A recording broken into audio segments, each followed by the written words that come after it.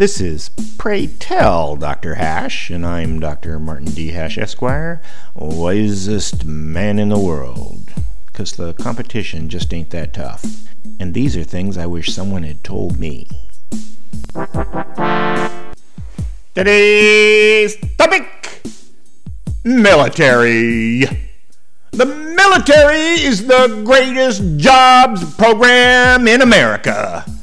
It employs many people who would not otherwise be employed. It teaches them to be responsible for themselves and how to follow authority. It gives them pride in themselves and their country. And it gives them role models and maturity.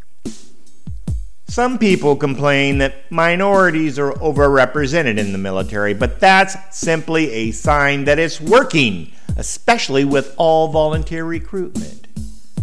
The military also serves as an example of successful socialist totalitarianism, not something to be emulated in other parts of government, but it does provide useful perspective. Military expenditures are also a Keynesian wet dream. Train people to design bombs, train people to build bombs, train people to drop bombs, bombs explode, repeat. Plus, there's no competition with the private sector. No supplanting private employment production opportunities with public employment consumption.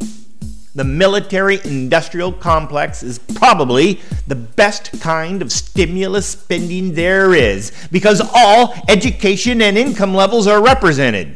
This is contrary to something like the space program or basic medical research, which have laudable goals and fill a public need, but only employ people that could just as easily be in the private sector because they are so highly trained. Lastly, and most importantly, the military does serve the very important function of protecting us from the tribe across the hill. Every nation needs Eisenhowers to protect its Einsteins. For more, see my website at martinhash.com.